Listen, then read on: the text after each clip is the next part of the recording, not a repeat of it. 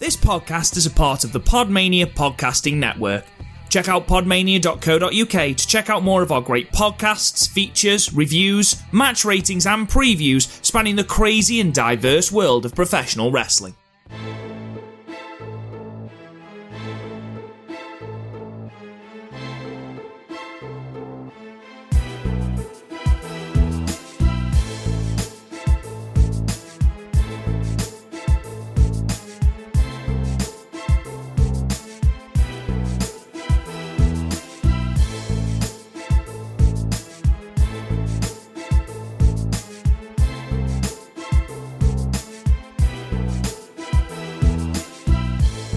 What's up, everybody, and welcome to another episode of Wrestling with Johners. This is episode 107, and today's a bit of a special episode. We're going to be looking at AEW Revolution pay-per-view and giving you our preview, our predictions to the 7 or 8 matches that have been announced so far. So I can't wait to talk to our special guest about the matches that are going to be taking place at Revolution on Saturday night on the Fight Network. We're also going to be covering this week's NXT and AEW Dynamite as well, and we'll be answering some of your listener questions at the very back end of the episode. So can't talk about quite a stacked week, really, and looking at NXT, AEW Dynamite, and then a little bit about Revolution. It's going to be a great episode of Wrestling with John, so thank you for joining us. But before we introduce our special guest, just a little bit of a plug, really, and it's all about wrestlingwithjohners.com, our brand new website. We can go to wrestlingwithjohners.com for all of your daily news, updates, exclusive articles, as well as our full archive of podcasts.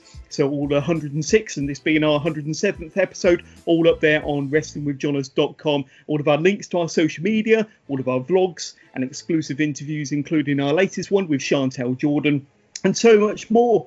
We've also got links at the very top of the page to all of our merchandise as well, so including the original Wrestling with Johners logo tee, our new unsanctioned tee, our podcast strong style tee, hoodies, phone cases, mugs, and so much more.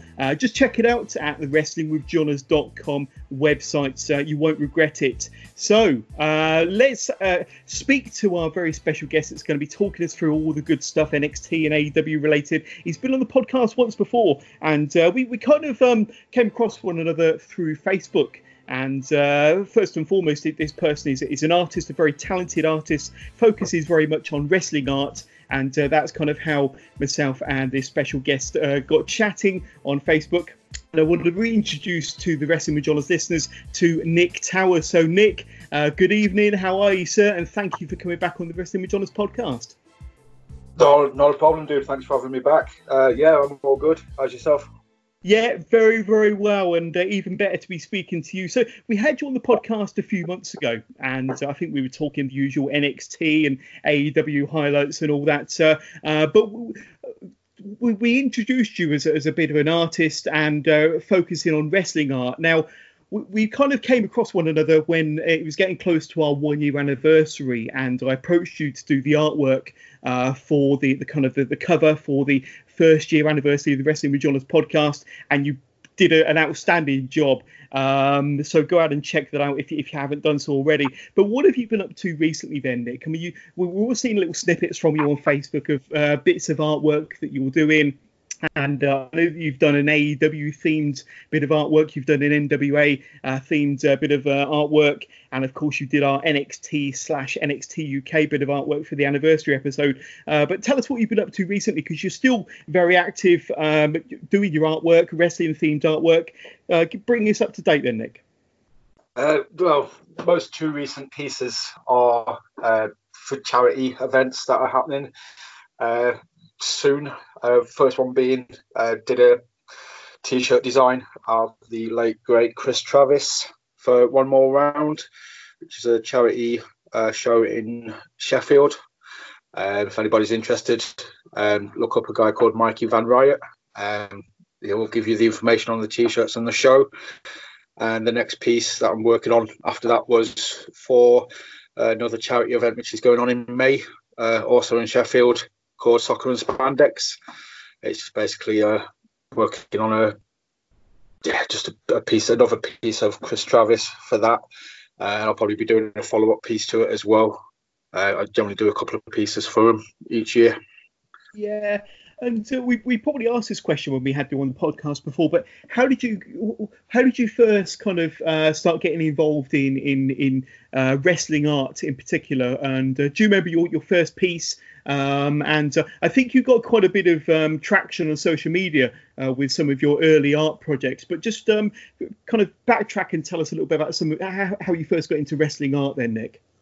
It goes back to probably the first piece of wrestling artwork I did was probably when I was like 10 or 11 or something. It was a British Bulldogs piece, but it's always been something. I'm a massive comic book geek and a massive wrestling geek, so I've been drawing since I was like age 8 or 9. So I'm either drawing comic book stuff or I'm drawing wrestling themed comic book stuff. It's basically my two key interests. I've got to draw what I'm interested in. It's what motivates me. So it's either comic book related or wrestling related. It's that simple. Yeah, and kind of after the charity pieces that you're working on at the moment, Nick, any kind of future plans? What kind of projects do you have kind of in the future? I kind of randomly come up with ideas, and then I kind of put a pin in them for a while. But a while ago, I thought up a Mark Haskins and Vicky Haskins Sin City style piece. Nice. I'm probably going to try and draw a bit like the Clive Owen and Rosario Dawson character from Sin City when they're embracing the rain, but of the Haskins instead. Yeah, that's going to be awesome. I'm a big fan of those two, so can't wait to see that. But congratulations on all your fantastic work, and especially being involved in them excellent charities. So if we want to kind of, have you got any social media links where we can kind of check you out or kind of get to see any of your artwork, Nick? If any of the listeners want to kind of check you out and get more involved in what you're doing, where can they find you? Find me at just Nick Towers on Facebook. You'll see me popping up in the comments section on your page quite often. Of course. I've got an artwork page called Wrestling Artwork V2 on Facebook. Again, I think I'm under Pencil Tree on Instagram and Pencil Tree on Twitter. You certainly are. So I'll make sure that those links to your social media pages are added to the description of this episode. So just click into the description of this episode if you want to find out more about Nick Towers and all of his wonderful stuff, and go and say hi to Nick. But Nick, before we get talking about NXT and AEW and Revolution and all that good stuff, I'm interested to know, did you see WWE Super Showdown from Saudi Arabia last night, sir? No, I am one of the people who I do bitch and moan about the Saudi shows, but I do not watch them, so I don't bitch and moan about them. You generally don't watch them. I do know what happens. I've kind of gone on and read the Bleacher Report of the results, so I know else and the loss of the momentum. I was getting all ready for a Fiend and Reigns. I'd mentally prepared for Roman to take the belt off of him at Mania, so I'm slightly shocked. Well, we don't know what's around the corner, but it doesn't look good after last night. I mean, you've obviously up to date with the results and what happened in Saudi Arabia, as am I. Now, I haven't seen any of it yet. I do plan to watch kind of the matches that were interesting to me going into it. Ricochet and Brock Lesnar. I know that was a bit of a squash match, but I want to talk to you very briefly about your opinion on the Fiend and Bill Goldberg. So obviously we've got a new WWE Universal Champion. Goldberg demolished the Fiend after 4 spears and a jackhammer in only 3 minutes to be the new Universal Champion. So it looks like he's going into WrestleMania, and the Fiend's undefeated streak, this character, this aura of the Fiend's Bray Wyatt's new character, which has been around since about April, May last year. So coming up a whole year, has been kind of demolished in 3 minutes, Nick. So what's your thoughts on what went down during that match last night? I know you haven't seen the action, but you've obviously heard the repercussions and kind of how vocal people are online about that match and what went down. And it's not a popular outcome by many people, myself included. But what's your kind of thoughts and feelings about that match in particular?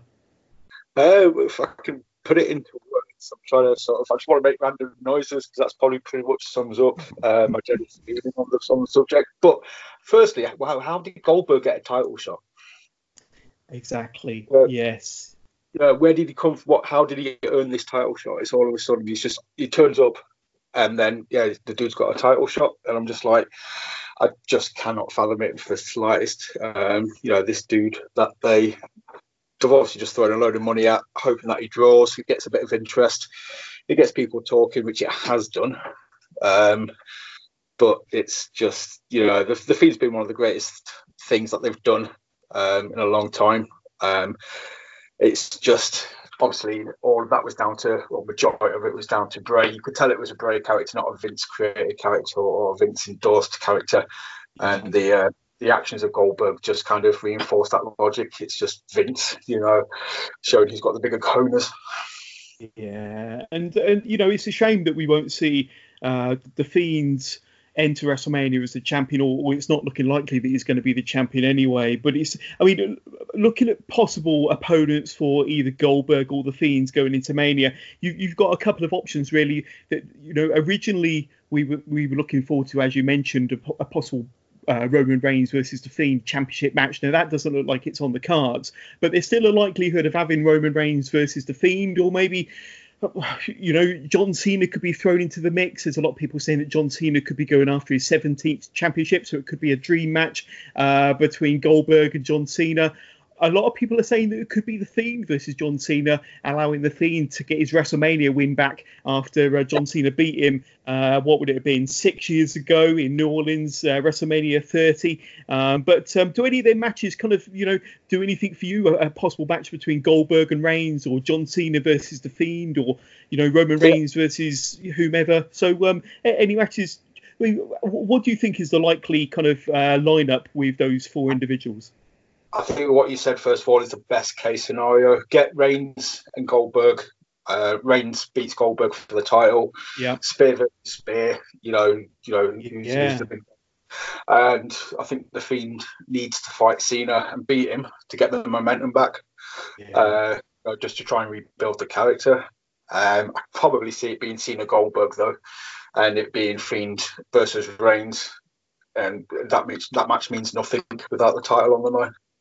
Yeah, exactly. And if I could be controversial for a moment or two, I don't think the Fiend really needed the championship belt to start off with. To be honest with you, I thought that his character didn't really suit having a belt of any description. To be honest with you, so in my mind, if I'm being honest with you, I probably prefer to see him not as the champion, because I don't think he really needs a championship. I think that the character and the aura of the Fiend kind of does it all for me. But I was, gutted when I heard the news that he lost the championship, because he'd been so impervious to pain and so undefeatable, and kind of, demolished superstars like Finn Balor, Seth Rollins, Daniel Bryan, The Miz so easily, and then to go down so easily to Bill Goldberg last night in Saudi Arabia just seemed like a bit of a throwaway match, a bit of a waste of all the effort they put into building the Fiend's character. But hopefully they're doing it with a purpose that he can go into WrestleMania and kind of get a WrestleMania win.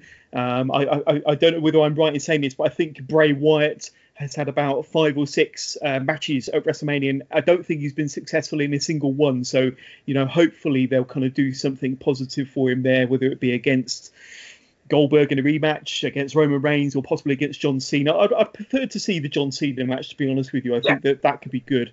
And then see Roman Reigns against Goldberg. That could be another good match potentially. But I'm just gutted at the way they handled the Fiend last night. And like you say, how did Goldberg get a shot so soon? The last match I can remember was when he faced and lost to The Undertaker in another Saudi show last year. So he's not really kind of won matches to get himself a number one contender shot. But there we go. Fun and games. WWE like to keep us on our toes and keep throwing us the odd swerve and curveball every so often, don't they, Nick? But that's all, par for the course being a wrestling fan nowadays. But there we go. If nothing else, it's got a lot of people talking, but for all the wrong reasons.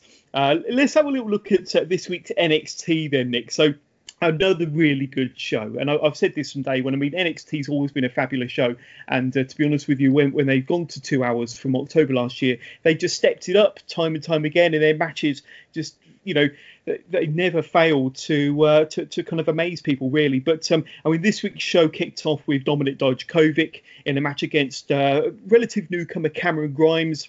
They had a really entertaining match, a really good opener to this week's NXT, and the fans were really into it as well. Towards the end of the match, Damian Priest comes out, he attacks Dijakovic before kind of diving for cover over the railings into the front row. After the attack, Dijakovic just manages to beat the referee 10 count, gets into the ring, but he's greeted by a Cameron Grimes double foot stomp, which he calls the cave-in for the 1-2-3. And this has to be one of the biggest victories in Cameron Grimes' NXT career so far. So that was a really good opener. Then we had quite a big announcement from NXT General Manager William Regal, who said that in the coming weeks, there'll be a series of qualifying matches in the NXT Women's Division, with the winner of each of them qualifying matches going on. And they'll be entered into a number one contenders ladder match at NXT TakeOver Tampa over WrestleMania weekend. So that should be a particularly interesting match, with the added bonus of facing the winner of the match between Rhea Ripley and Charlotte Flair the following night at WrestleMania. So, that's what I like to see in wrestling, to be honest with you, Nick. A match or matches with something on the line, something big at stake, for the winner. And in this case, it's a huge ladder match. People have to qualify to be part of that ladder match at TakeOver Tampa, with the winner going on as the new number one contender. But give us your thoughts on William Regal's announcement, and this quite intriguing announcement. There's going to be qualifying matches for this ladder match at TakeOver Tampa, then, buddy. I think it's going to be a good journey. The women's division in NXT is off the chart. I think they've got the strongest women's division across the brand, across the company, just in wrestling in general. So you think about some of the potential matches it's going to lead up to, and I think I don't think there will be a dud match. I think everybody in that division has got the potential to have an awesome match, and whoever ends up in the ladder match at the end will have earned it, but will also bust a gut to put a performance on. Yeah, totally agree. And if you look at some of the names, you mentioned how hot the NXT Women's Division is and has been for a long, long time now. You've got the likes of Candice LeRae, you've got the likes of Tegan Nox, Dakota Kai, you've got the likes of Io Shirai, who will hopefully be coming back soon. And, if those four alone are in that ladder match, that'd be pretty awesome. But, there's probably going to be other names thrown in there. It should be pretty awesome. But any wrestlers within the NXT Women's Division you're particularly looking forward to being part of these qualifying matches, and any that you'd like to see go on to that ladder match in Tampa? Io Shirai, I think, as you say, if she's back in time for the competition, she's going to be the one to watch. Her and Belair, I think, will be the two standouts. I'm assuming Belair's going to be in it, because she's always at the top of the chart. So definitely, that's going to be really, really hot. I think you'll find, obviously, Tegan Nox, Dakota Kai storyline kind of continues on through the tournament. So one of those will probably cost the other one their spot or something. Yeah. I would love to see Nox in the ladder match, but I think depending on how long they want to go on with this Kai storyline for, I think that's still got legs that can go on for a bit further.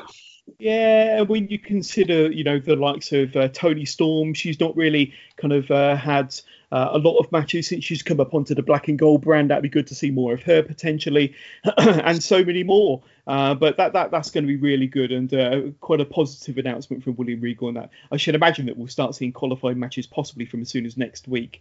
But then, in the next segment on this week's NXT, we saw Finn Balor. He came out to the ring for a promo, saying that when the bell rings, he is the guy. Finn says that he builds brands. He says that he's conquered Japan, he's conquered Mexico, he's won the Intercontinental Championship, the Universal Championship. He's been the NXT champion as well. Finn asks who is the next one to get the Finn rub. Then we get an unexpected visit from Fabian Eichner and Marcel Bartel from Imperium, of course, who say that the NXT UK champion Walter sends his regards. Finn was then quick to respond, taking out both members of Imperium. But as Balor was about to destroy Fabian Eichner with a shotgun drop kick into the railings, Finn is blindsided by a running forearm from out of nowhere by Marcel Bartel, and the Imperium pair, they strike with a running knee with the head of Balor into the steel ring steps. sending a clear message to Finn Balor that he has the attention of the current NXT UK champion Walter. So Nick, it looks like the Prince will be the next contender, quite possibly, to Walter's NXT UK crown. I know that there was the announcement at TakeOver Portland about NXT UK TakeOver Dublin, which is going to be an awesome show towards the end of April, so after Mania. And it almost certainly looks like they're setting up Finn Balor to be Walter's next opponent, possibly in the main event of TakeOver Dublin. But what's your thoughts on what went down here? And with Finn Balor portraying himself as the biggest heel in NXT, it kind of looks like almost overnight he's now turned babyface. But what's your thoughts on what went down here then, buddy? Yeah, I think any time you get Imperium involved, it's got to be entertaining.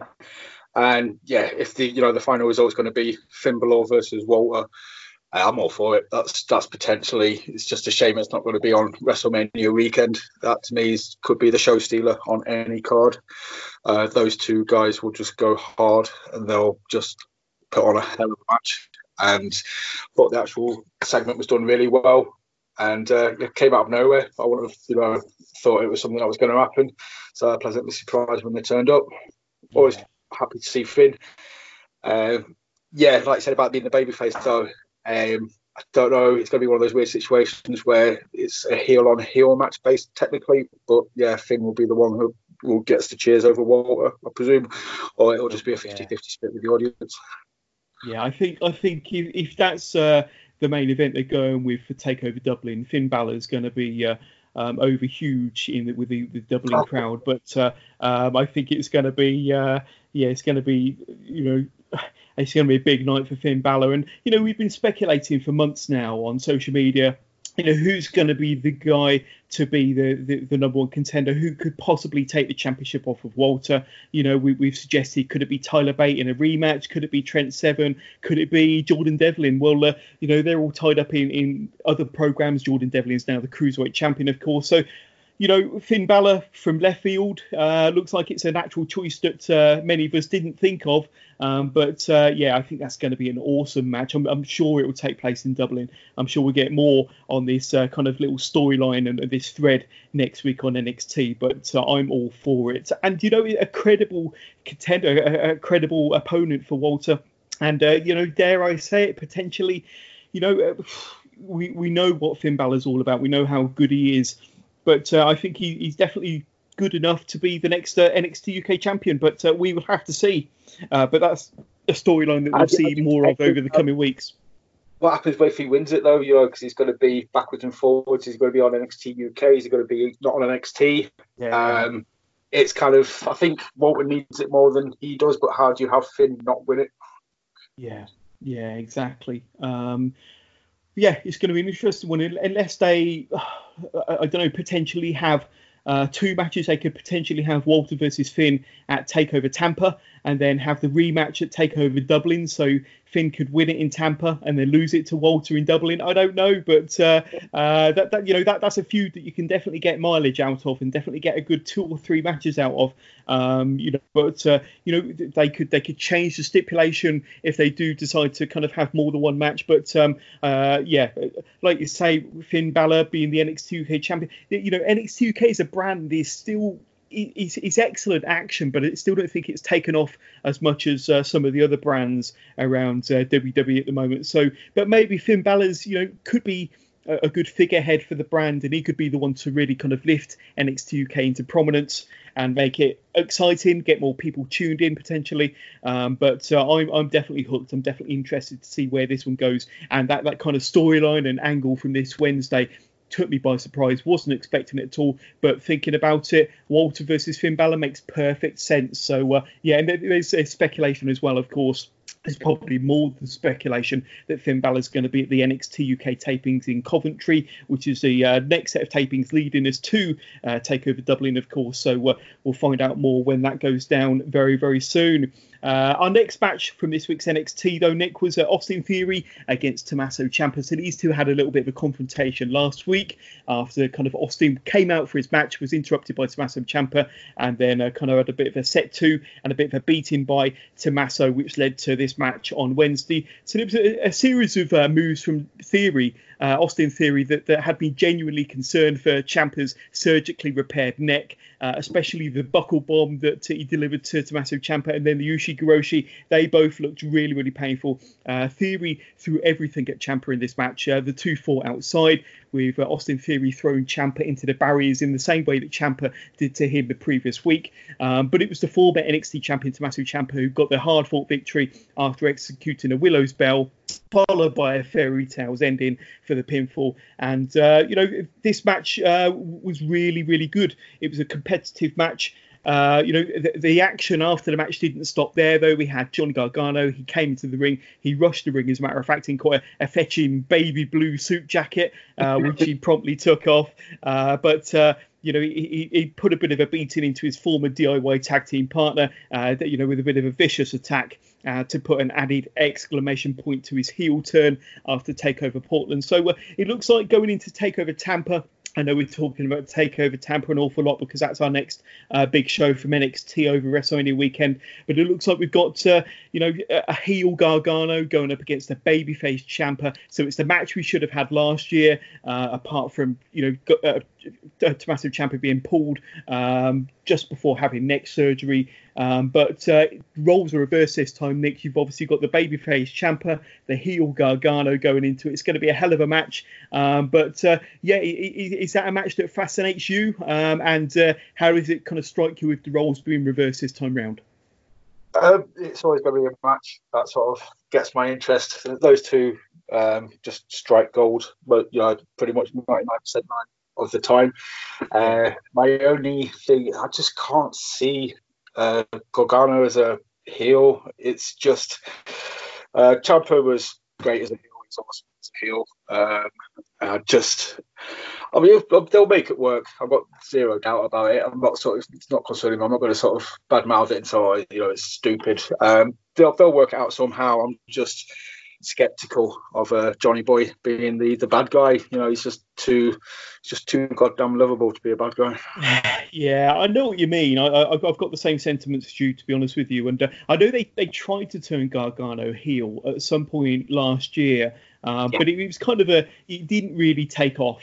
So he's got to be really devilish, and he's got to be really kind of heelish this time round to convince the fans. But he's making a good job of it so far. These attacks. I mean, Tommaso Ciampa is obviously a beloved babyface now. You were quite right in what you said, that he was the most hated of heels, especially when he used to come out to no music and the fans were booing him, and all sorts of chants towards him. He was the most hated wrestler and probably the best heel in the business at the time. And he's turned that around to be possibly the most beloved babyface. And now it's down to Gargano to prove that he can be a great heel. And I'm sure he can. He does tend to deliver with whatever's thrown at him. But I'm looking forward to it. And I've got a funny feeling they're going to add a stipulation as well. I mean, they did have quite a few stipulation matches when they were feuding. So it would have been 2018. They had their kind of series of matches. But last one. Yeah, exactly. And I think their last match they had was TakeOver Phoenix, so that was over Rumble Weekend 2019. No doubt they're going to deliver in the ring or around the ring or wherever they have their match. So that's another intriguing storyline and another kind of pairing and dynamic between these two wrestlers. I'm looking forward to seeing what happens. But definitely, you've got two of the best there, so they're definitely going to deliver on the microphone and in the ring. But can't wait to see what happens with that. Then we had a really fun battle between two big men, Ozilla, Bronson Reed versus Killian Dane, with some huge moves from these two big monsters, including a superplex from Dane onto Reed that literally shook the ring. That was an awesome move. Dane eventually got the win from a Vader bomb, and it was nice to see Killian Dane picking up a win after some recent losses. But a massive shout out to Bronson Reed, who just looks more and more impressive every time I see him on my TV screen. So that was a really good big man match. Really enjoyed that one.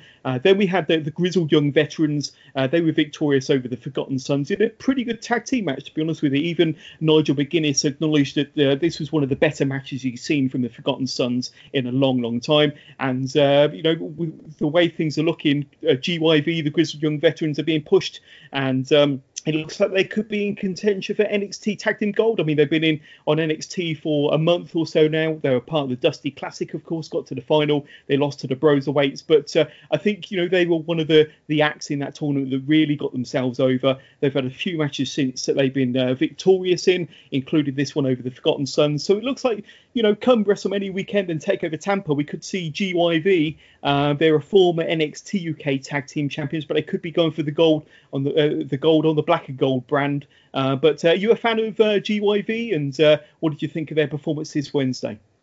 Yeah, I think Gibson is off the chart when it comes to his promo work and stuff, which is probably one of the reasons as well that they've kind of gotten over. It's any time they put a mic in his face, the guy's delivered. And sort of just the segments between him and Riddle leading up to the final, I thought were gold. And it says a lot as well for unscripted promos. I know that's also always a big thing kicking about. And I kind of get the feeling that they just say to Gibson, just say what you want to say, and it pays off. They're awesome. I was a fan of the Forgotten Sons, probably when they were at their peak a couple of years ago, when they nearly won the Dusty Classic. I think it was a good tag team. I think Riker's awesome. I think all three of them work. I think NXT management have lost faith in them. And the fact that the veterans, beat them 2-on-3 speaks volumes now. Yeah, I think they're a good act and they've grown on me. I wasn't a fan, but I have become more of a fan of theirs. I think that they've got better as a team. I think their double team moves are quite devastating. I was expecting them to do something more with Jackson Riker before now, to be honest with you. He's a big, imposing dude. He looks good, muscular, got some great tattoos. But I was expecting him to do more with him in the singles ranks, but they just seem to have kind of kept him alongside the other two. Yeah, maybe a wasted opportunity. Maybe they should have pushed a button on those three sooner. But now they seem to be pushed as more baby faces certainly against the heel duo of Gibson and Drake in this match on Wednesday. The Forgotten Sons were getting babyface cheers from the fans. So that was quite interesting. Bit of a change of dynamics. They came out and stood up for America against those nasty Brits who dare say something. Yeah, exactly. It's always the English and the Brits that are portrayed as the bad guys. Like any Bond film or anything like that. It's always the heel English or British people, isn't it? There we go. But then that led us nicely. I'll tell you what, before we speak about the main event, I don't know if you caught kind of throughout this week's episode of NXT, there was some strange kind of little pop-up, little teaser vignettes. There was like a ticking clock. There was a vulture or an albatross. There were kind of explosions and destroyed buildings. And then at the very end, you heard some voice saying chaos reigns. So this is obviously, building towards something or somebody possibly making their debut on NXT sometime soon. There's been a lot of theories online that it could be something connected to Killer Kross, who's recently signed with NXT. But I don't know if you caught these little snippets. But any thoughts on what you saw there? Any ideas on who they might be about? I would probably say Killer Kross. But I know they've been doing kind of like things on Raw as well, haven't they? Like little like glitches and this, that, and the other. And, they're talking. That's probably going to be the return of Ali or Kross. But yeah, he's going to turn up somewhere. I think he's a perfect fit for NXT. To be fair, he's awesome. He could fit on NXT, Raw, or SmackDown. But I'm kind of hoping with the freedom he goes to NXT, just because I think he'll shine more there with a bit of creative freedom. Yeah, totally. And I think you're spot on there, definitely. But I can't wait to see Killer Kross, or I don't know if they're going to give him a gimmick change, a name change. They probably will. But he's an outstanding athlete, a really good wrestler, fantastic in front of the camera. So can't wait to see what happens there. But let's talk about the main event of this week's NXT then. So it was Charlotte Flair versus Bianca Belair. I was kind of, in the last few weeks, I've been speculating that, or maybe hoping, wishful thinking that Belair would be added to the match at Mania, turn it into a three-way. I think that would kind of make it a bit more entertaining. I think Charlotte Flair is an excellent wrestler, but Rhea Ripley, I'm not quite convinced that she's kind of the full package yet inside the ring. I'm much more entertained by somebody like Bianca Belair, to be honest with you. But in this match, you had Charlotte Flair. She had like a big superstar entrance. And she was promptly told by the NXT faithful that she don't go here. So she wasn't welcomed back with open arms by the NXT crowd. This match started with some pretty good chain wrestling between these two, with Belair displaying some of her athleticism and strength before Flair struck back with a few trademark Flair knife-edge chops. This was probably the most competitive match I've seen Charlotte Flair in a long, long time, especially when you compare this match to anything she's done on Raw or SmackDown over recent years. But this match was really good. The fans were really into it. They were on their feet for quite a dramatic ending as Belair and Charlotte Flair, they exchanged spears. So first a spear from Bianca Belair, then a spear from Charlotte Flair. This allowed Charlotte Flair to hit her natural selection finisher. She hooked the legs of Belair and got the pinfall victory. Flair then went to the outside. She picked up a steel chair. She went back inside, wrapped the chair around Bianca Belair's leg before dropping a knee, and then she applied her figure eight leg lock on Belair. Then current NXT Women's Champion Rhea Ripley, she came out to chase Charlotte Flair out of the ring, with the show going off the air with Ripley holding up her NXT Championship high above her head. So Nick, this was a really good match. The fans loved it. I would go so far as to say that this was probably a better match than what we're likely to see between Flair and Ripley at WrestleMania. And that might be slightly controversial, but I think that, with the WWE fingerprints over such a match between Flair and Ripley, it's probably not going to be as good as what we saw on Wednesday night between Bianca Belair and Charlotte Flair. I might be a bit too harsh on WWE, but what's your thoughts on this match and what we're likely to see on April the 5th at Mania? No, I fully agree with you. I think they had such a good match because, again, to mention it, the creative freedom that they have in NXT, I think they're allowed to do a bit more stuff, to have a bit more input. It's not as scripted out or moveset. It's just not as structured. They could probably call it, within the match. They can get a feel for the match. They can feel what the fans are going for, and call a spot after a spot. Whereas, at Mania, I think it's literally going to be like, right, you do this, and it's just gonna, you're not going to get that sort of genuine energy between Rhea and Charlotte. Belair's again off the chart. She's I'm not bothered that she lost. I think it just adds to the fact of when she does get that title eventually, she'll have earned it. It's just, and also the timing at the end kind of was off when Ripley came out to make the save. That was, I don't know if that's down to Ripley or somebody mistimed it, but she seemed to come out and then kind of dawdle around for a few seconds, and then she dashed down to make the save. Yeah.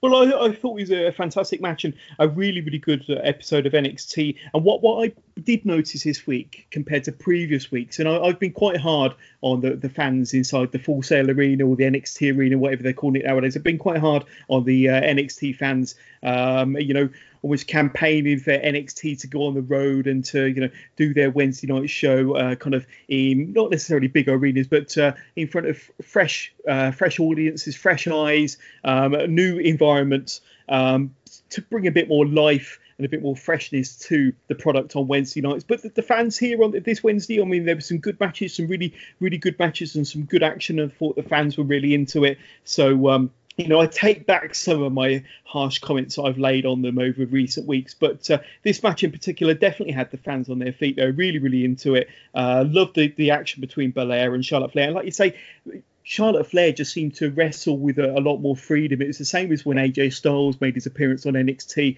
at the back end of last year. And, when these wrestlers that you see every single week on Raw and every single week on SmackDown and the main roster and on pay-per-views every single month, and their matches just seem like, paint by numbers. You know what they're going to do. The spots. You can almost predict the moves as they happen. And, it just seemed like she was enjoying what she was doing in the ring. She was wrestling with a lot more freedom. You could really tell in the way the match kind of developed, that it was a match that you haven't really seen from Charlotte Flair like this in a long time. But I think that really added to it. And they were obviously given instructions to go out there, enjoy themselves, have a good match. And they did have a great match, and the fans really appreciated it. But I think that's one of the better matches I've seen from Charlotte Flair in a long time. But love the hell out of it. And then next week on NXT, Nick, you've got a couple of big matches to look forward to. 2 big steel cage matches, I understand. You've got Dakota Kai, Tegan Knox. I'm not sure whether this is going to be their blow-off match, whether this is going to be the last match. We'll see of these two, but that's going to be inside of a steel cage. You've got the added drama of having Dakota Kai's new kind of bodyguard, Rena Gonzalez or Raquel Gonzalez, whatever they're calling her nowadays, but how that's going to play into it. But and then you've got the Velveteen Dream going up against Roderick Strong in another match of theirs. They had a great match. I think it was on last week's NXT. Yeah. Next week they're going in 1-on-1 in a steel cage. So a couple of good matches there. In particular, Velveteen Dream, you know what he's like. He's bound to do some sort of death-defying leap from the top of the cage. I don't know if he'll go as far as to do a moonsault like Cody did last week, but possibly a big elbow or something like that. But did those 2 matches on next week's show, do they do anything for you? Do they intrigue you? If so, what are you looking forward to the most? Yeah, they both do. Mentioned her earlier on, massive Tegan Knox fan. Been a fan of her since obviously in the UK, seen as Nixon Newell. She's awesome. And the fact that she's obviously a massive comic book fan and Captain Marvel fan pops me all the time.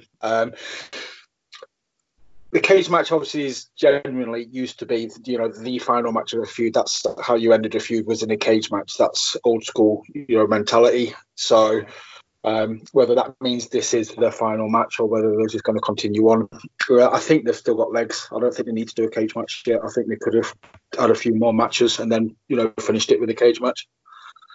As for the Velveteen Strong one, yeah, I'm kind of hoping this is their final match. The matches are awesome, but I think Dream can go after some other people now. He could go, after the Undisputed Era one by one if it eventually leads to him going after Cole, for the title.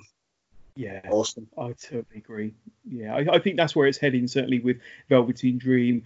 And we could see a development in that kind of thread next Wednesday, but I'm expecting the Velveteen Dream to go on to face Adam Cole at TakeOver Tampa over Mania weekend, so that'll be a great match. Yeah, looking forward to next week in those 2 steel cage matches. But Nick, before we talk about AEW Revolution and our predictions and all the matches that's going to be going down on Saturday night, let's talk about this past Wednesday's AEW Dynamite then. So this past week's Dynamite, this week's AEW Dynamite actually started with the much anticipated 30-minute Iron Man match between Kenny Omega and the Bastard Pack. Omega was accompanied to the ring by fellow Elite members, the Young Bucks, with Hangman Adam Page conspicuous by his absence. There was an awesome avalanche brainbuster from Pac onto Omega towards the beginning of the match. That looked like it sucked.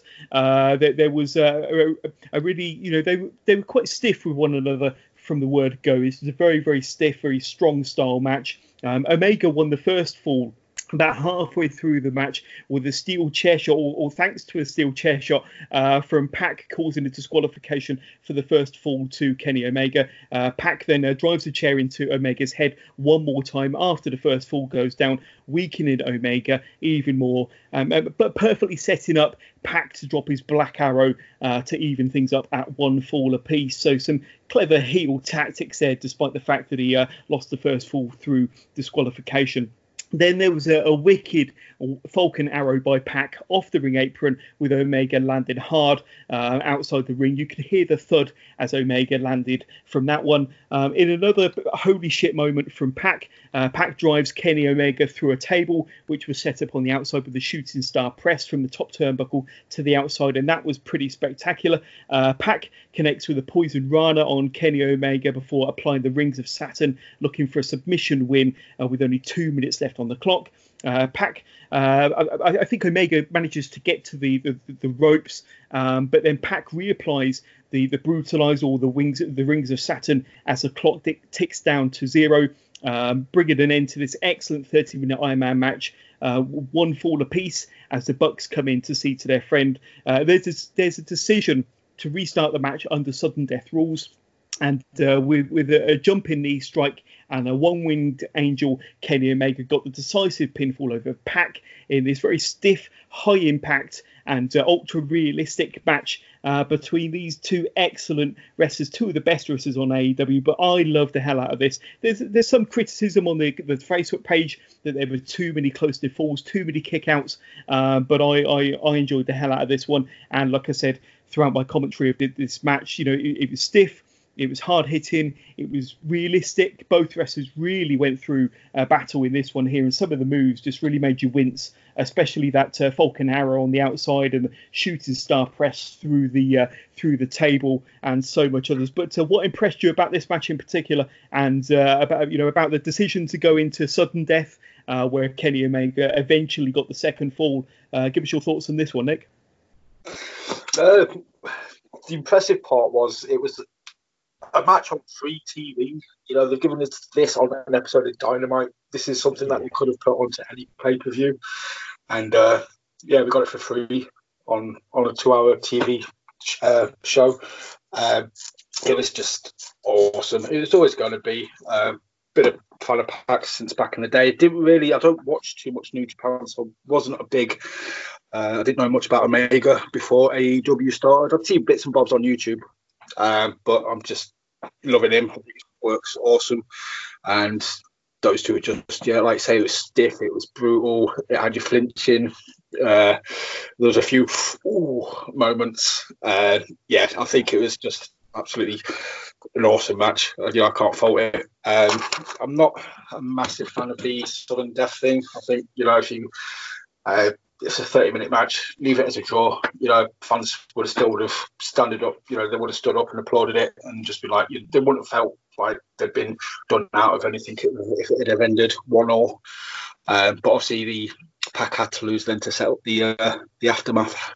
Indeed. But one thing that I was really impressed with is a 30-minute match. They usually drag. They usually you're kind of looking at your watch and you're kind of twiddling your thumbs and you're thinking, oh, when's this going to end? Especially if it's a WWE match on Raw or SmackDown. Yeah. But this match just flew by. It didn't seem like 30 minutes at all. It seems 20 minutes tops. It just absolutely flew by because the action was so good. The fans were into it.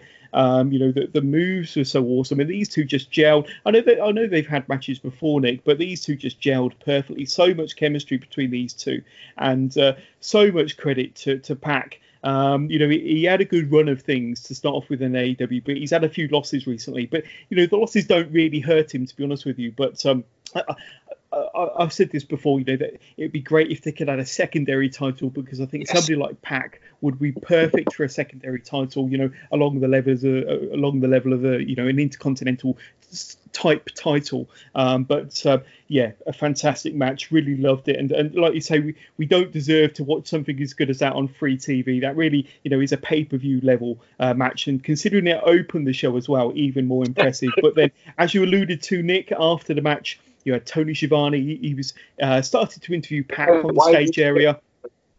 And you had freshly squeezed Orange Cassidy came out only to be attacked by the Bastard, setting up their match at Revolution on Saturday. So I know we're going to talk about the matches at Revolution very, very soon, but two very contrasting wrestlers. But that was quite fun. That was really fun. And then we went into another match, a trios match between members of the Inner Circle and the Jurassic Express, of course. So this match was fast-paced. It was a ton of fun. But Sammy Guevara was about to use Ortiz's loaded sock on the Jungle Boy.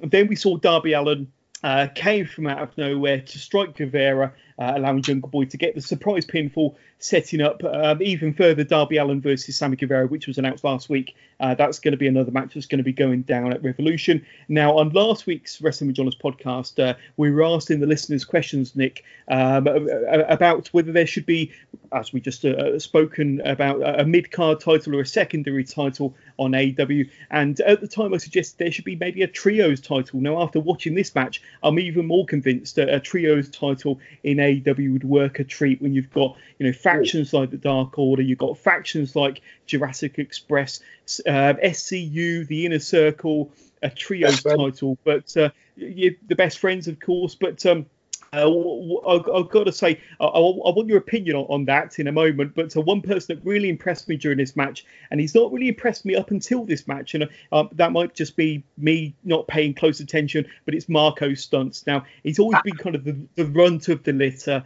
alongside Jungle Boy and Luchasaurus. But here, I felt that Marko, he really delivered, really demonstrated why he's an important part of that team. But yeah, Marko Stunt, I'm becoming a bit of a fan of his where I wasn't before. But give us your thoughts on a possible trios title, which could work really well in AEW and the match as a whole. And Marko Stunt, are you a fan?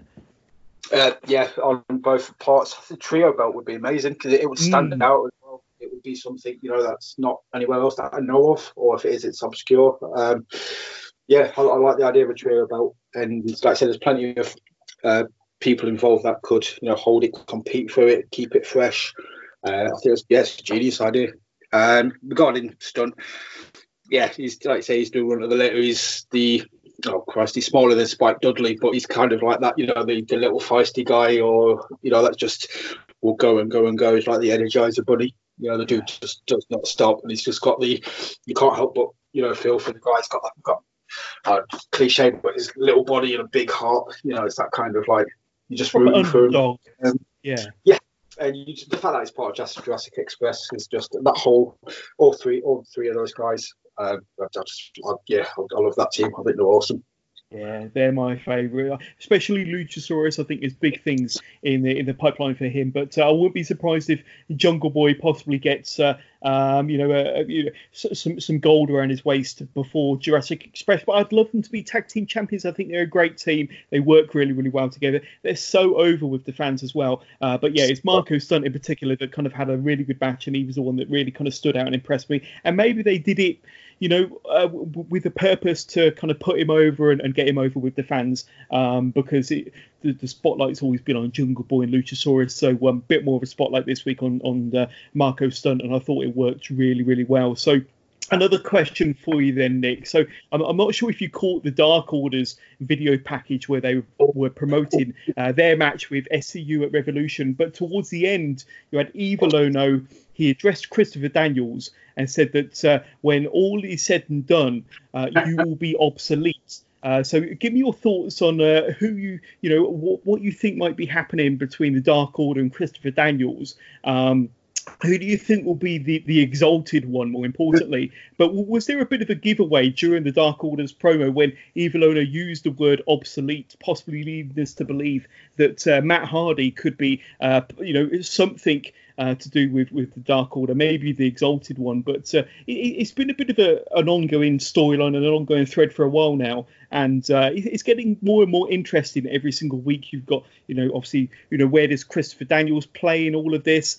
The Dark Order, them using the word obsolete, which is, quite clearly an infamous reference from the Hardys. But give us your thoughts on this one then, buddy.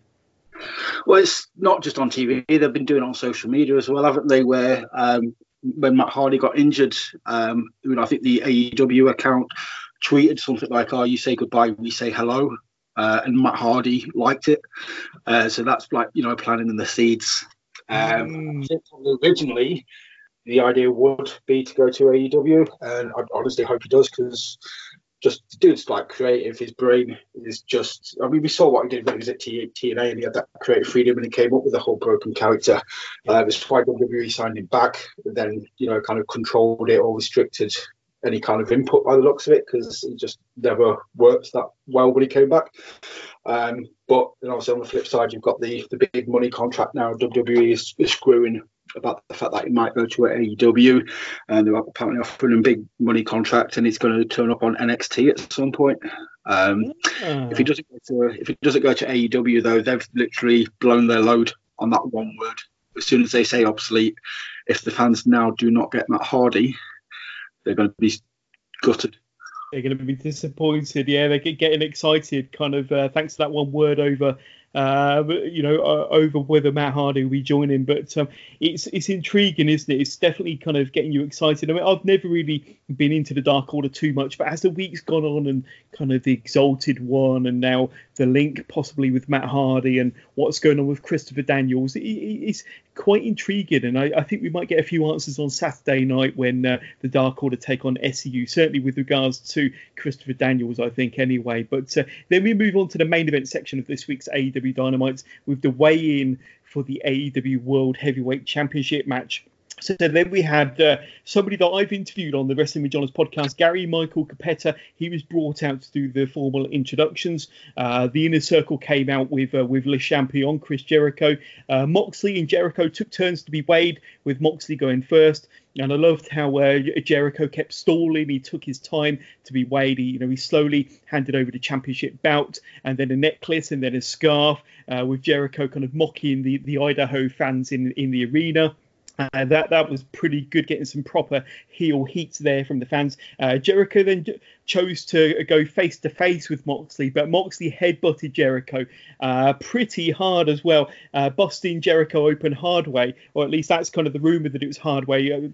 With the kind of the type of cut he had just above his nose, it looked like that was from directly from the headbutt. And then Dustin Rhodes came out. He raced out to fight it out with Jake Hager.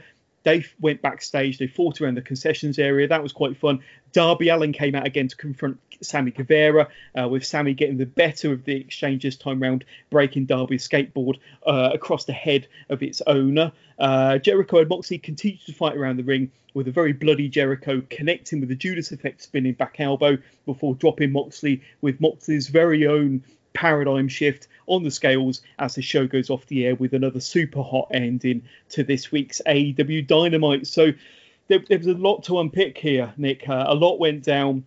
I thought that Chris Jericho played the perfect heel, really kind of healing it up with the fans. Moxley, doing his usual antics, the headbutts, and how it all turned out with Dustin Rhodes coming down, Darby Allin getting involved. A lot to unpick here. What was your thoughts on what went down during this main event segment? It was meant to be a weigh-in. I don't think it kind of transpired that way, as these things tend to do, whether it's a contract signing or whether it's a weigh-in. They always end up in a bit of a brawl. But this was obviously the go-home episode before AEW Revolution, and this was the go-home segment, the final bit before this coming Saturday's pay-per-view. Do you think they delivered in what they were trying to achieve with this final segment before Revolution this Saturday? God, yes. And I love the fact it was a weigh-in as well. It's just different. It's, everybody, suspension of disbelief. It just made it feel different. It kind of made it feel like more of a main event, more of a title match, because we've all kind of, whether we watch UFC, whether we watch boxing, we associate that weigh-in with, like an actual showbiz moment. It's something that gets the crowd hyped up for the match. And I thought it's genius. And then, like you say, Jericho just being Jericho, the guy can just draw heat, nobody's business. He knows how to work the crowd. The dude just absolutely demonstrates this time and time again, which is obviously why they put the belt on him in the first place. I just think, I think it did everything it needed to do. You obviously got Goldie out, taking down Hager. That sets up their match. Sammy got a bit of revenge for early on in the show, hypes up, his match against Darby, and then the headbutt was, that was just kind of reminded me of the Samoa Joe Kurt Angle headbutt from back in the day in TNA, where Joe busted open Angle. Very similar headbutt. Yeah, so they obviously planned the headbutt. That's for certain. But did they plan the blood? I mean, because there was this conversation earlier on the Wrestling with John's Facebook page. Somebody asking, did he blade or was it a hard way cut? And I think you kind of jumped in and said, it definitely was hard way as far as you're concerned. You could tell by kind of the type of cut it was above his head or on his forehead. Looking at it, I'm pretty convinced it was a hard way cut. So, it makes you wonder, did they plan to have blood? Because they obviously planned the headbutt spot, but did they plan to kind of get colour during that spot as well? You kind of, you fairly certain that it was a hard way cut. But give us your thoughts on the headbutt in particular. Yeah, I think it's purely because, I mean, I might be wrong. I'm not saying I'm 100% right, but looking at the pictures that Jericho's posted on Instagram afterwards, it just looks like a nasty cut. It doesn't look clean. It doesn't look, smooth like a blade job would do. So yeah, that's what makes me think it's hard. I think it was the case of, if we get blood, we get blood. If we don't, we don't. The headbutt looks brutal as it is. If we get blood, it's a cheeky bonus. Yeah, but it was just so well played. I just loved every minute of it, and like you say, Jericho was obviously the star of the whole segment. The way that he was, giving it to the fans, and was giving it to Gary Michael Capetta, and it was just absolutely, he delivers every single time he's in the ring, behind the microphone. I love the kind of the backstage brawl or around the concession stand with Dustin and Hager. Loved all of that. But like you say, they've been building these matches up over the last few weeks, certainly during this episode, and that main event kind of segment, that main event angle, kind of really helped to hype up some of the big matches at Revolution. So yeah, a thumbs up episode. As I said to you at the very beginning, I'm a big convert to AEW.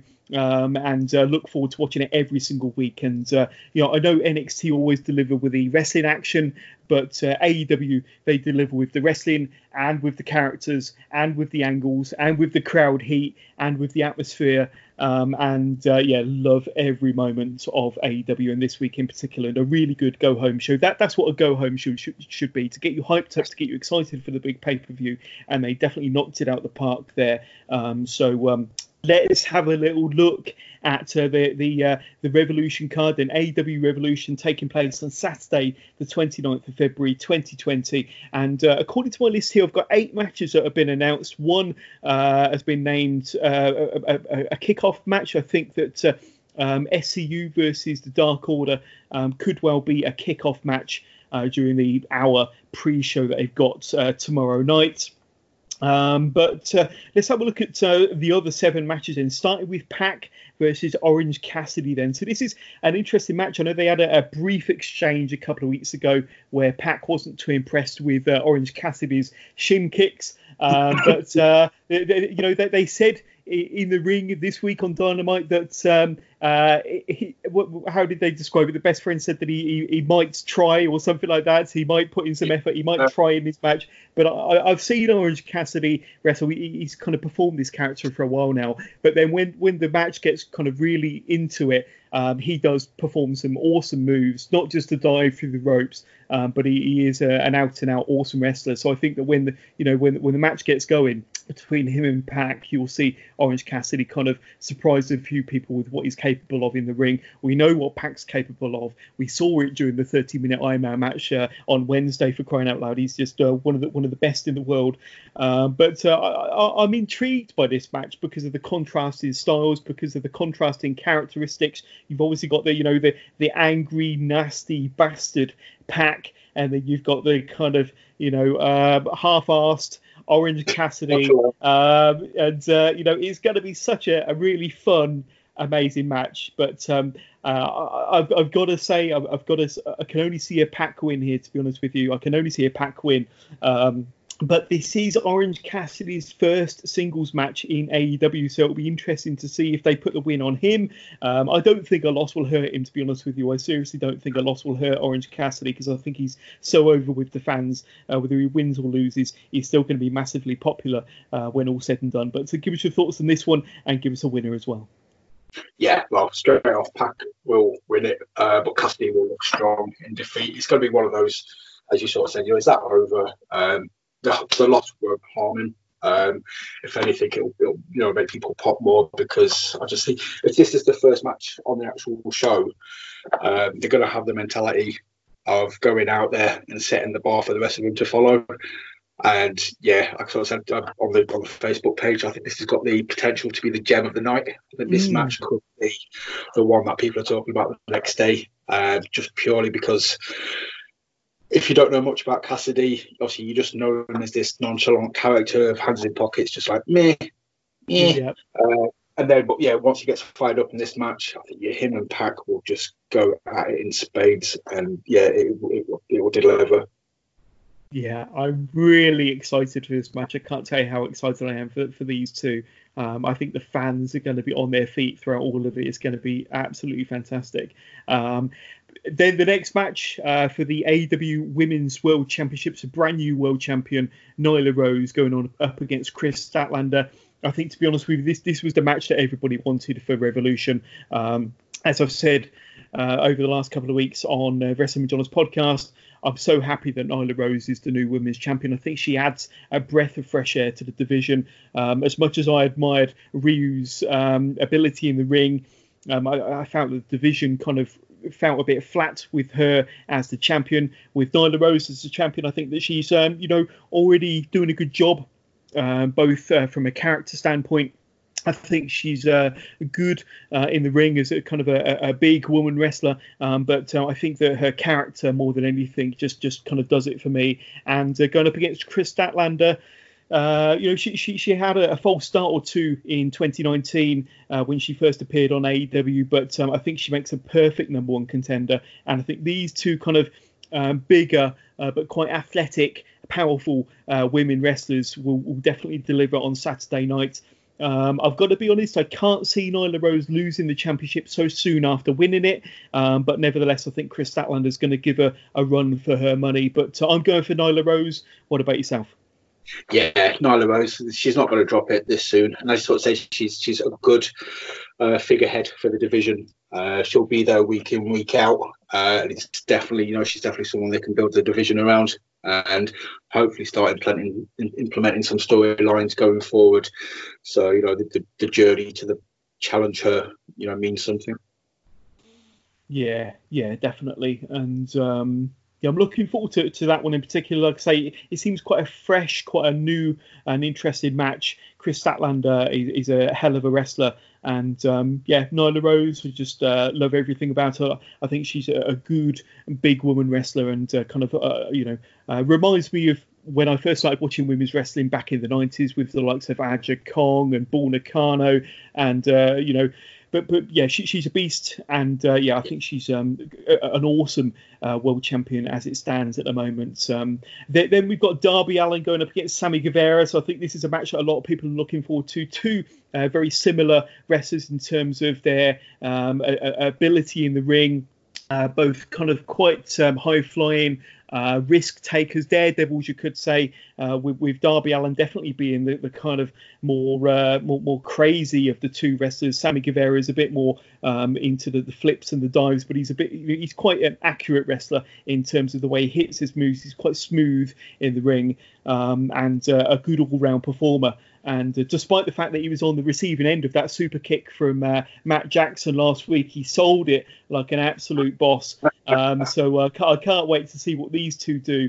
It's going to be absolutely crazy. I think Sammy Guevara, more than anything, is really delivering as a heel as well. I think he, being part of the Inner Circle has done him as a character and as an overall performer massive favours. And certainly being around Chris Jericho and what he's learnt from him, I think he's definitely really elevated his game, elevated his career, being part of the Inner Circle.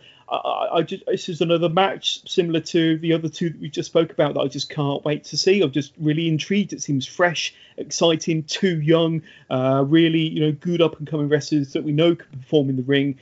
It's a tough one to call, though, to be honest with you. I think the crowd favourite is obviously going to be Darby Allin. I like Sammy Guevara more. So, for that logic alone, I'm going to go for Sammy Guevara. But what about yourself, Nick? I think because coming back off of an injury, Allin will get the W. And I think just kind of got the feeling about Sammy is that he'll take a loss but still look good losing, which they need to be careful of going forward because it's going to start getting into dodgy territory where he's just going to be losing all the time. They're going to sort of they're that confident and he is that good. They could risk damaging the character if he takes too many more losses, but I think he is going to take a loss to Allin. Yeah, and I think if Sammy Guevara is going to win, it will be a cheap victory. It will be kind of like a roll up with feet on the ropes, or something like that, or maybe a bit of outside interference from Santana and Ortiz, who I don't think are actually involved in a match, so they could potentially, accompany Sammy Guevara down to the ring, which could play a factor. In fact, now that I've said that, I'm almost certain that that's a likelihood that they'll accompany him down to the ring, which could lead to, if Sammy Guevara is going to win, it's going to be through some nefarious outside interference. But that was going to be one to watch, definitely. Another one to watch is going to be Jake Hager versus Dustin Rhodes. We've not seen Jake Hager in a match at all, I don't think, whether it be tag or in singles, since he's been on AEW. He's been the kind of very silent, slightly comical, but very menacing kind of henchman of the Inner Circle.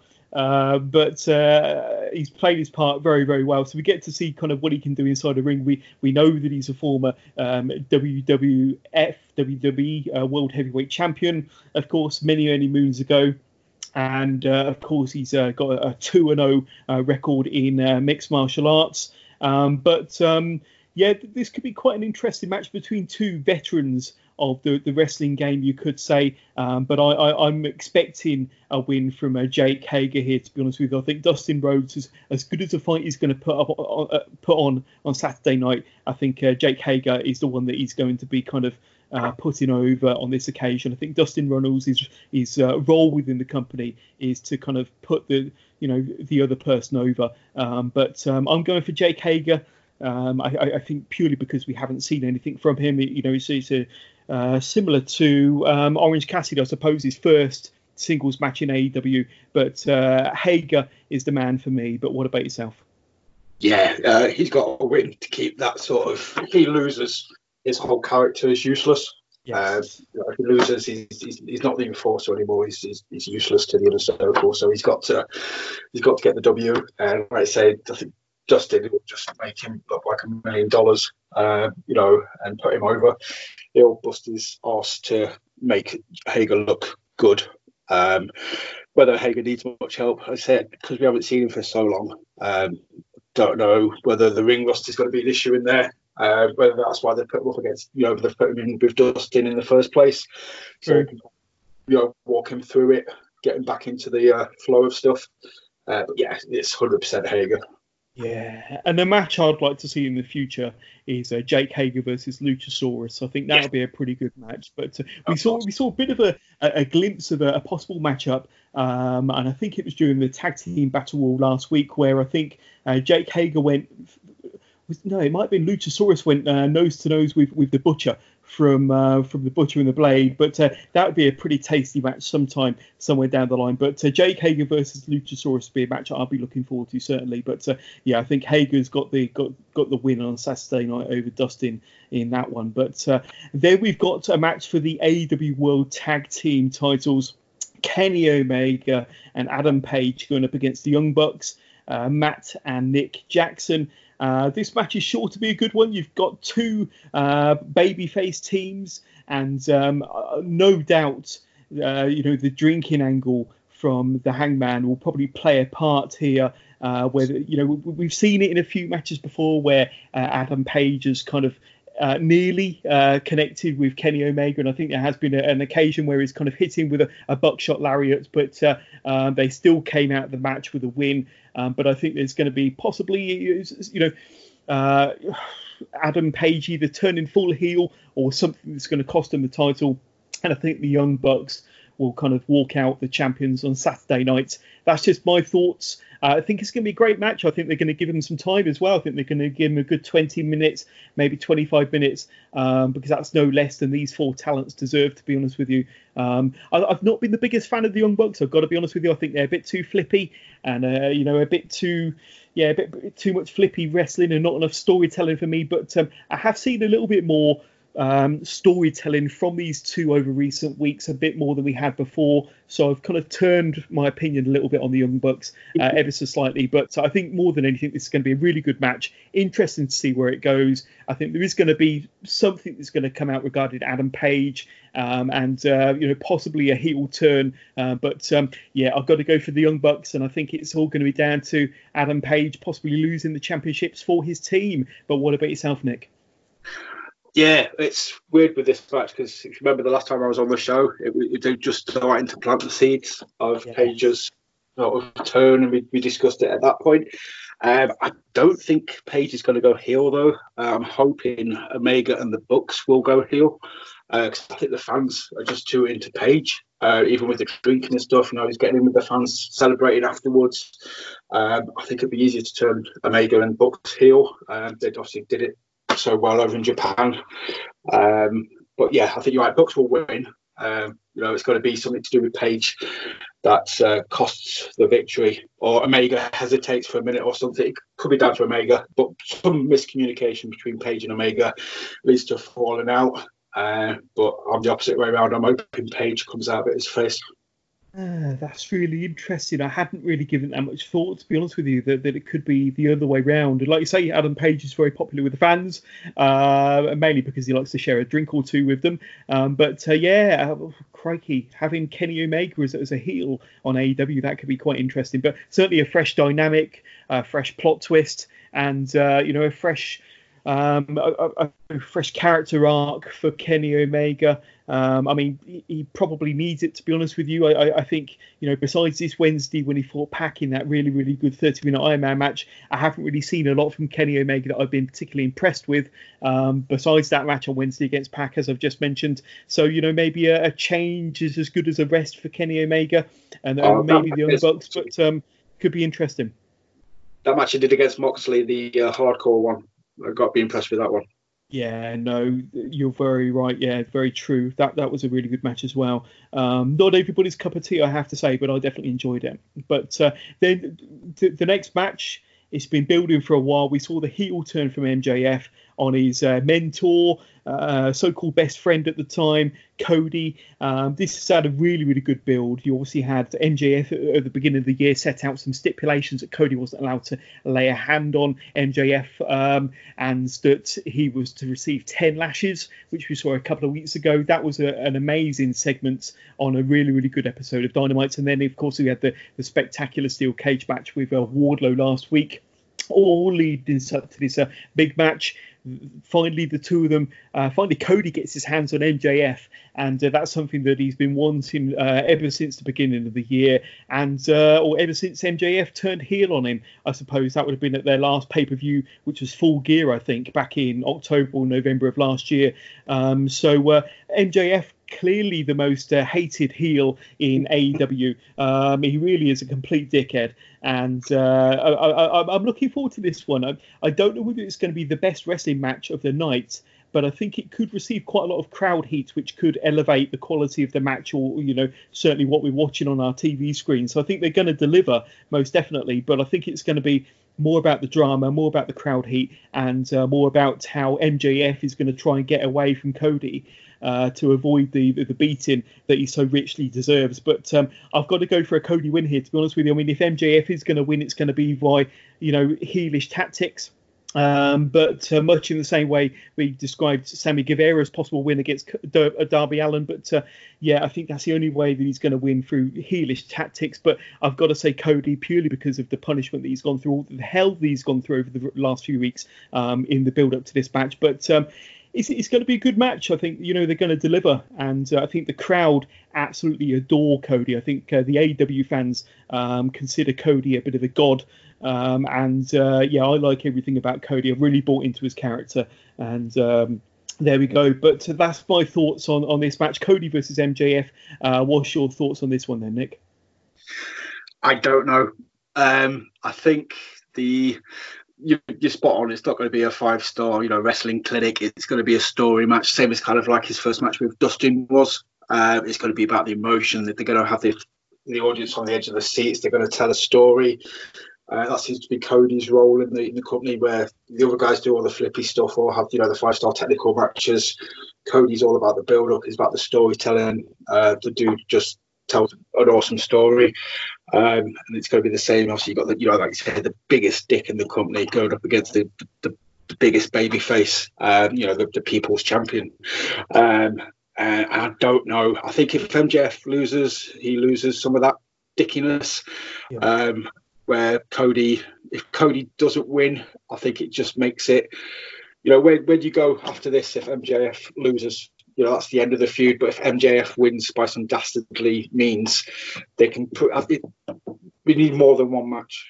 If Cody wins, there's no need for a follow-up match.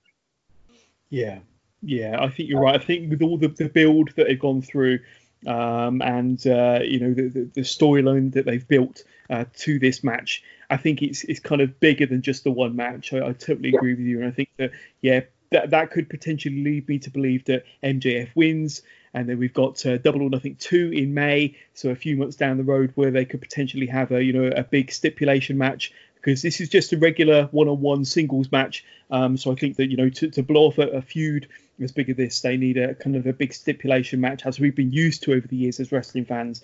We could get the shocker on Saturday night and see MJF the victor. So that's really, really intriguing.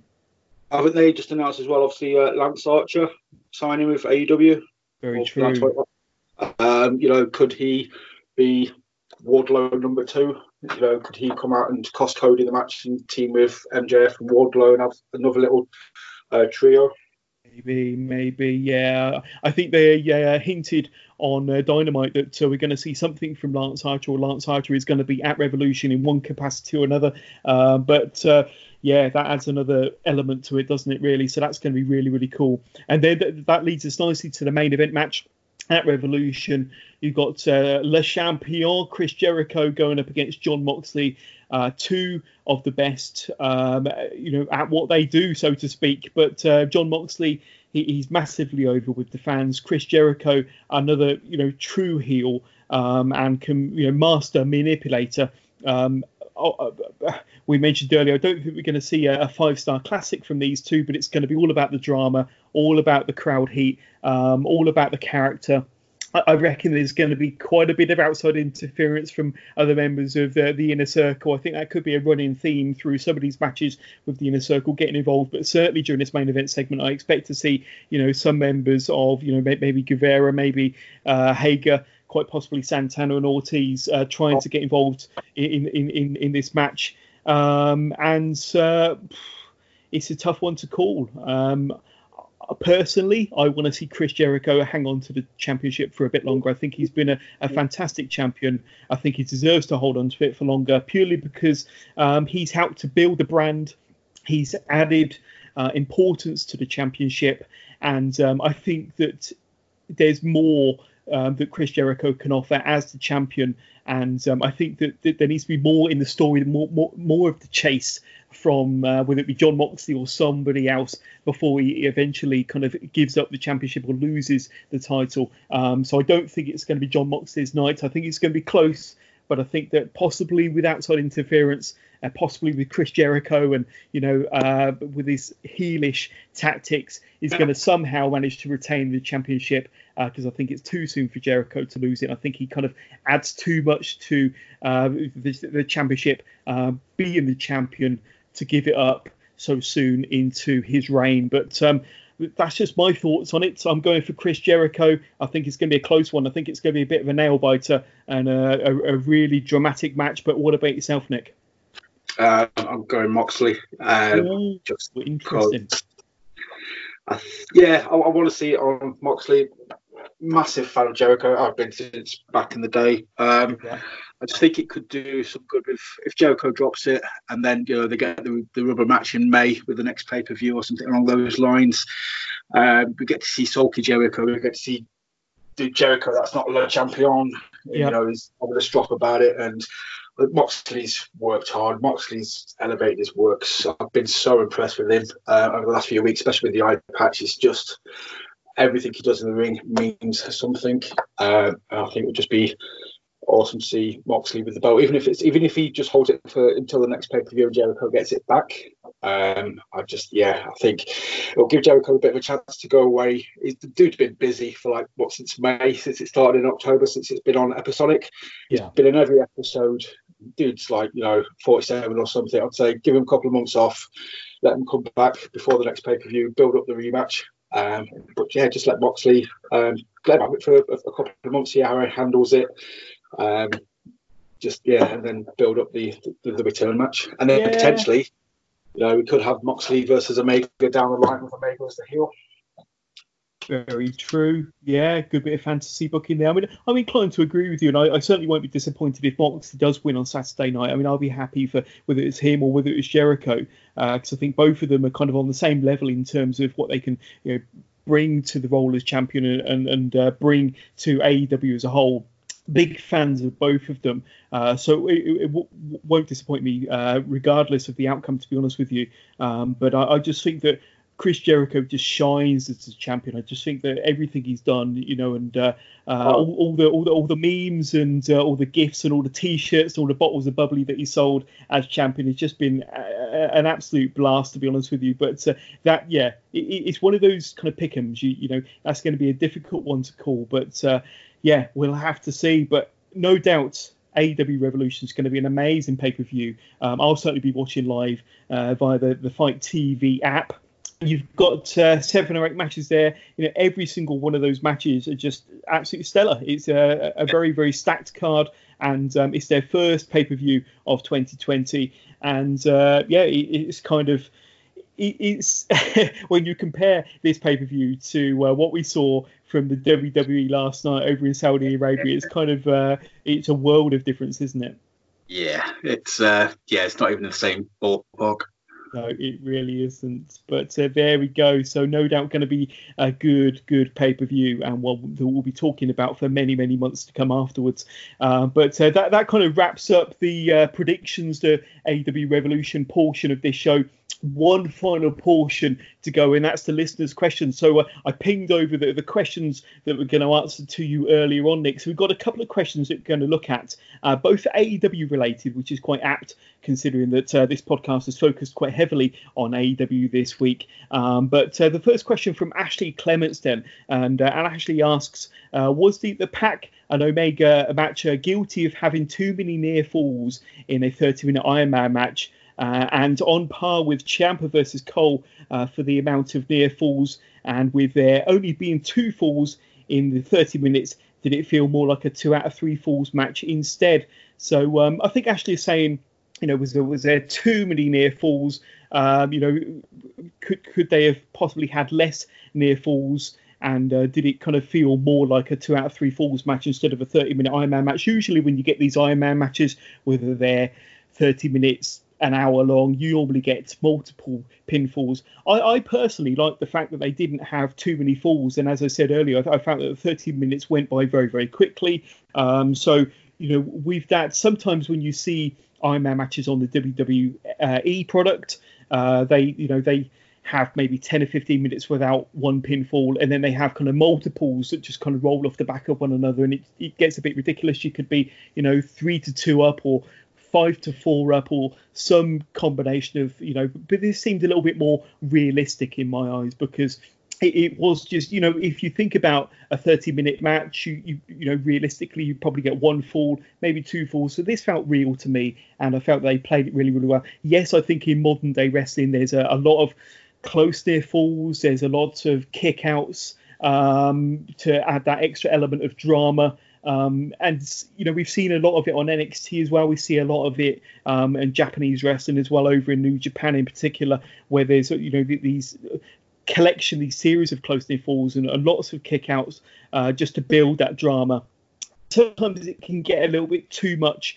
If I'm honest with you, I think it was during the Adam Cole Tommaso Ciampa match from TakeOver Portland. I felt that it was a little bit overkill there with the amount of close near falls and kickouts and lack of selling, to be honest with you. But I thought that the story they told on Wednesday night between Pac and Omega was absolutely perfect. There was a lot of selling. They obviously went through a hell of a battle between the two of them. I felt that just having the 2 falls was quite realistic. I couldn't fault it, to be honest with you. But what about yourself, Nick? How would you answer Ashley's question there?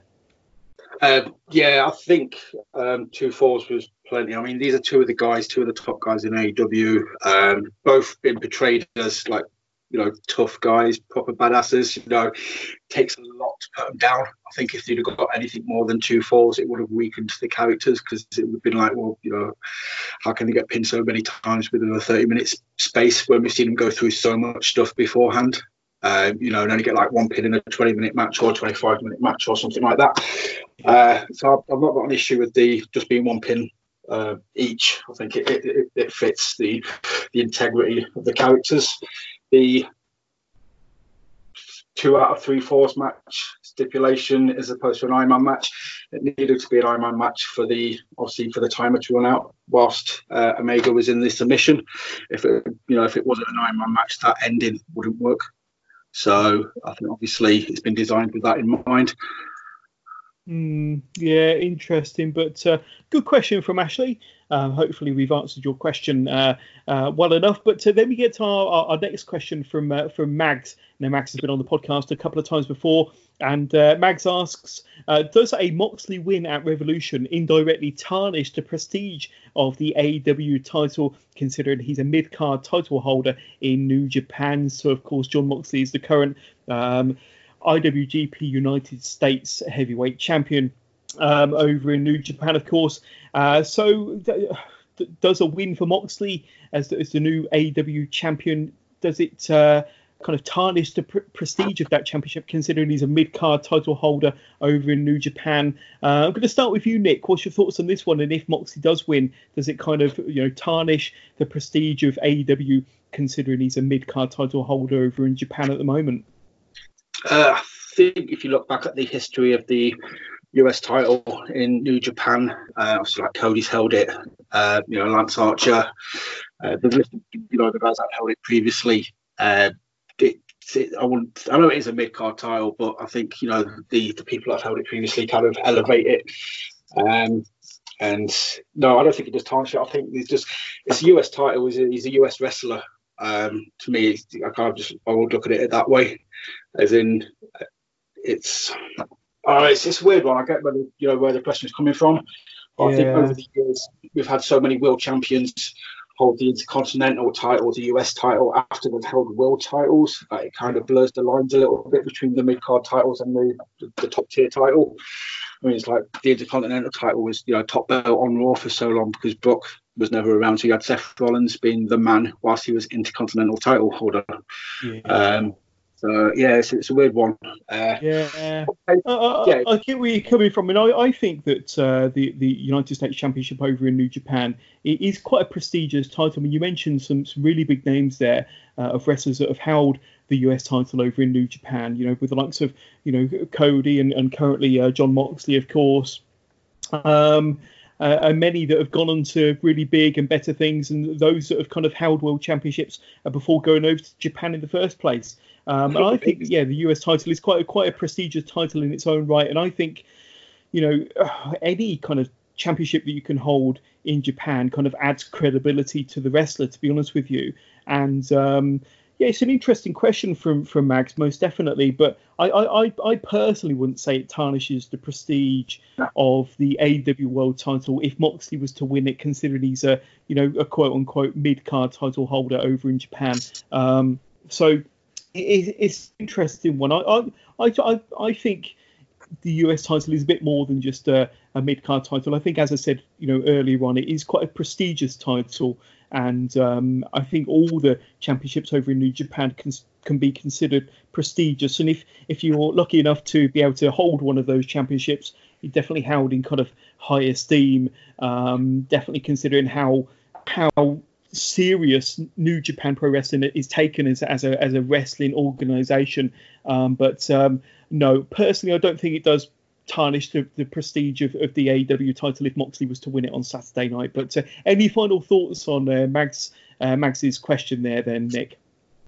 It's one of those. It's a stupidly good question because it's kind of like you could discuss it for ages because there's going to be like, well, there's this point and there's this point. I agree with you. I don't think it does take it. Like I think any belt in New Japan holds a level of prestige about it. The respect and everything like that it holds purely because, like I say, wrestling in Japan, it's just held to such a high degree.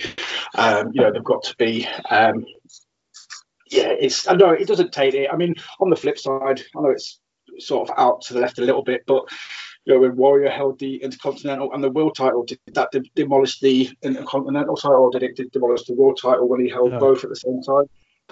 exactly. Yeah, exactly. Well, hopefully, Mags, that answers your question. So please get in touch if you want to kind of send us any more listener questions. Obviously, you can email us wrestlingwithjohners@gmail.com, or get in touch with us. You can DM us through our Twitter account, and that's @withjohners_pod, or you can get in touch with us via the Wrestling with Johners Facebook community page.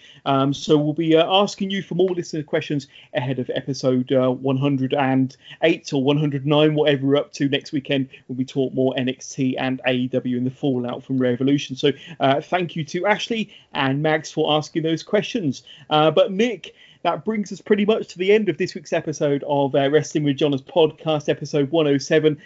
Thank you so much for being a big part of this episode and a fantastic guest host. It's been excellent to have you back on the podcast again. You've been a great contributor to this podcast. We've spoken a lot about NXT and AEW, of course.